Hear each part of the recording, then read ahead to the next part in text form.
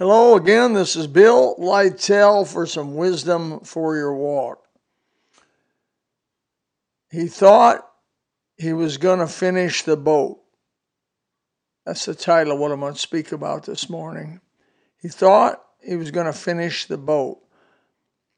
My brother and I, years ago, had the crazy idea, my brother especially had the crazy idea, we were going to go full-time lobstering.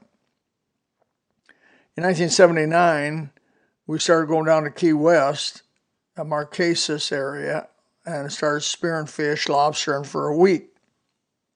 Then it became 2 weeks, then it became 3 weeks, 4, then eventually we were going a month a year. And as in that month, we would dive about 10 tanks a day each, and we would catch lobster and sell them. And the selling of the lobster paid for it because it's quite expensive down in Key West area. And for the fuel and the condo and all that you had went with it. But it was a lot of fun. It was a real change of pace for me as a preacher, that it would take me completely out of my element. For about a month, we would not hear about any problems. You'd be out in the sun, you'd get exercise, you'd lose the 20 pounds you gained that year. You'd get lean, mean, to fight a machine, and it made you just feel good. It made you just feel good all the way physically. And ready, and really by the end of the month, you were hungry to come home and start working again, preaching. During the trip, I'd get all kinds of ideas, sermon ideas. Don't Feed the Dolphins came out of that, and some number of other sermons came out of being down in Key West. We also had some people saved in Key West. We left gospel tracts in the Ukrainian language, in the Romanian language. Had a Russian saved while they were down there, a cleaning lady, trust Christ. Had 4 other people saved. I was usually preached at Key West Baptist Temple with Brother Morris Wright, and I'd preach down there once or twice in that month. Had some people saved. It was great. God used it. It was a mighty moving of God. It was wonderful. Go home without spending any money. I say all that to say my brother got the idea that was so good that he was going to go full-time in lobstering, diving for lobster. He was going to go full-time. Well, to do that, you have to have a boat. When I say a boat, I'm talking about a 50 or 60 foot, 20 foot wide, double diesel engine, live-on, freezer, refrigerator, ice chest boat. Big stuff. For us at least, it was big. And those boats are really expensive, so he was looking all over the Keys to find a boat to buy. He found this thing. He'd heard about this woman, widow, which was selling this boat, which was unfinished. So my brother's quite good at doing mechanical stuff and fiberglass work and everything. So we ran down there. He wanted me to go with him. We ran down there and looked over this about 50 to 60 foot. I don't quite remember what it was, probably 55, 60. It was beautiful. It was on land. The guy had purchased the hull, just the hull. He retired from business, working his whole life. He was 64 years old. And he took it upon himself to build this boat from ground up, from the hull up. And he had the engines in the thing. He had the front all built in. All the top was built. He had the bedding area. He had the cooler area. He had the generator for the freezer to put his catch in there if he wanted to. He had the fuel tanks, 1,500 gallon a side. Fuel tanks in there. He had done so much work, propellers, engines, transmissions, the whole thing. It wasn't quite done yet, though. It needed about probably another 4 months worth of work on it. And we were talking to the widow and asked her what she wanted for it, and in talking to her why in the world she was selling it, she said, well, my husband, let me tell you the story. She said, my husband worked his whole life, and he retired from business, and his dream of life was that he could come down here in the Keys, buy a fiberglass hull, and he would build his own boat from scratch. And he would know every inch of that boat. He would know how to repair it, what to do on it, where things were. And then he and his wife would just travel around in this boat. He didn't really want to fish with it. He didn't want to lobster with it. He just wanted to travel around from place to place, through the Bahamas, through the Caribbean, maybe to Mexico, maybe to Cancun and back. He just wanted to travel and spend the rest of their life on this live-on boat about 50, 60 foot long. And I thought that was a phenomenal story. I said, well, what happened? He said, well, he was working out here in the Keys, and there's a lot of mosquitoes in the Keys. And he got bit by a mosquito, got encephalitis, and died.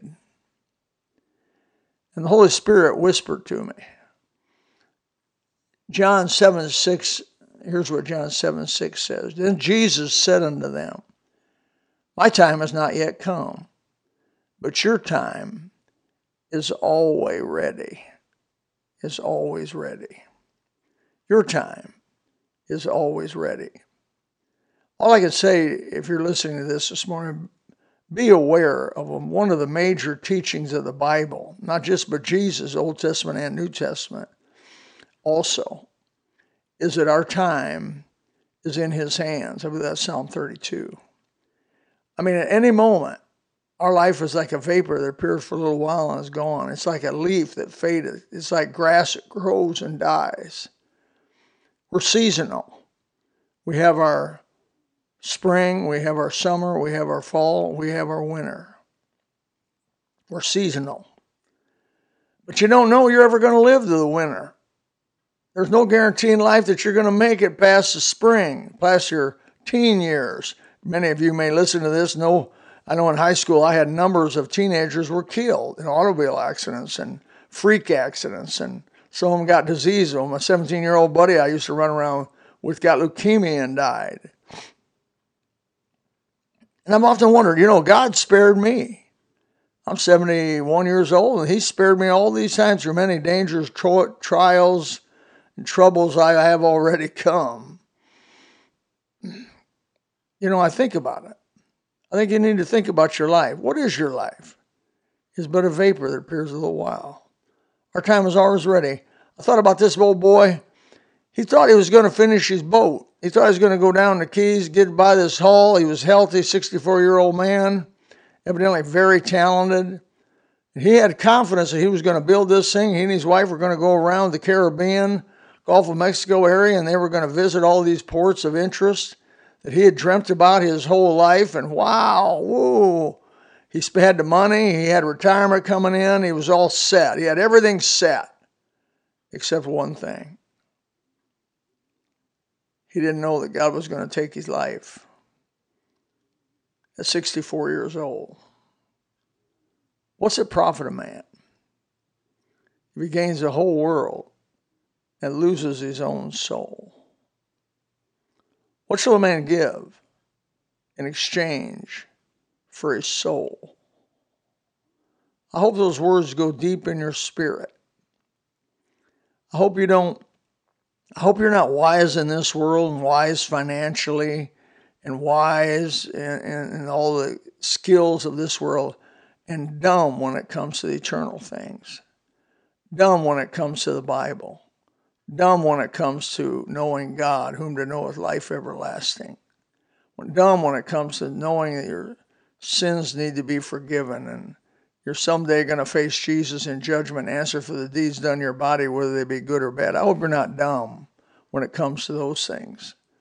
I hope you're wise on the things which are eternal, which are lasting, which the Bible says are invisible. Jesus gives so many warnings through the Gospels. Cover through the Gospels. Go through the Gospels. Look for those warnings. Ask God to speak to you. Maybe many of you already listening to this know this and decided that the eternal things are the important things. That's a paradigm shift in this world. Most of the people in this world are scrapping so hard around to try to get this stuff.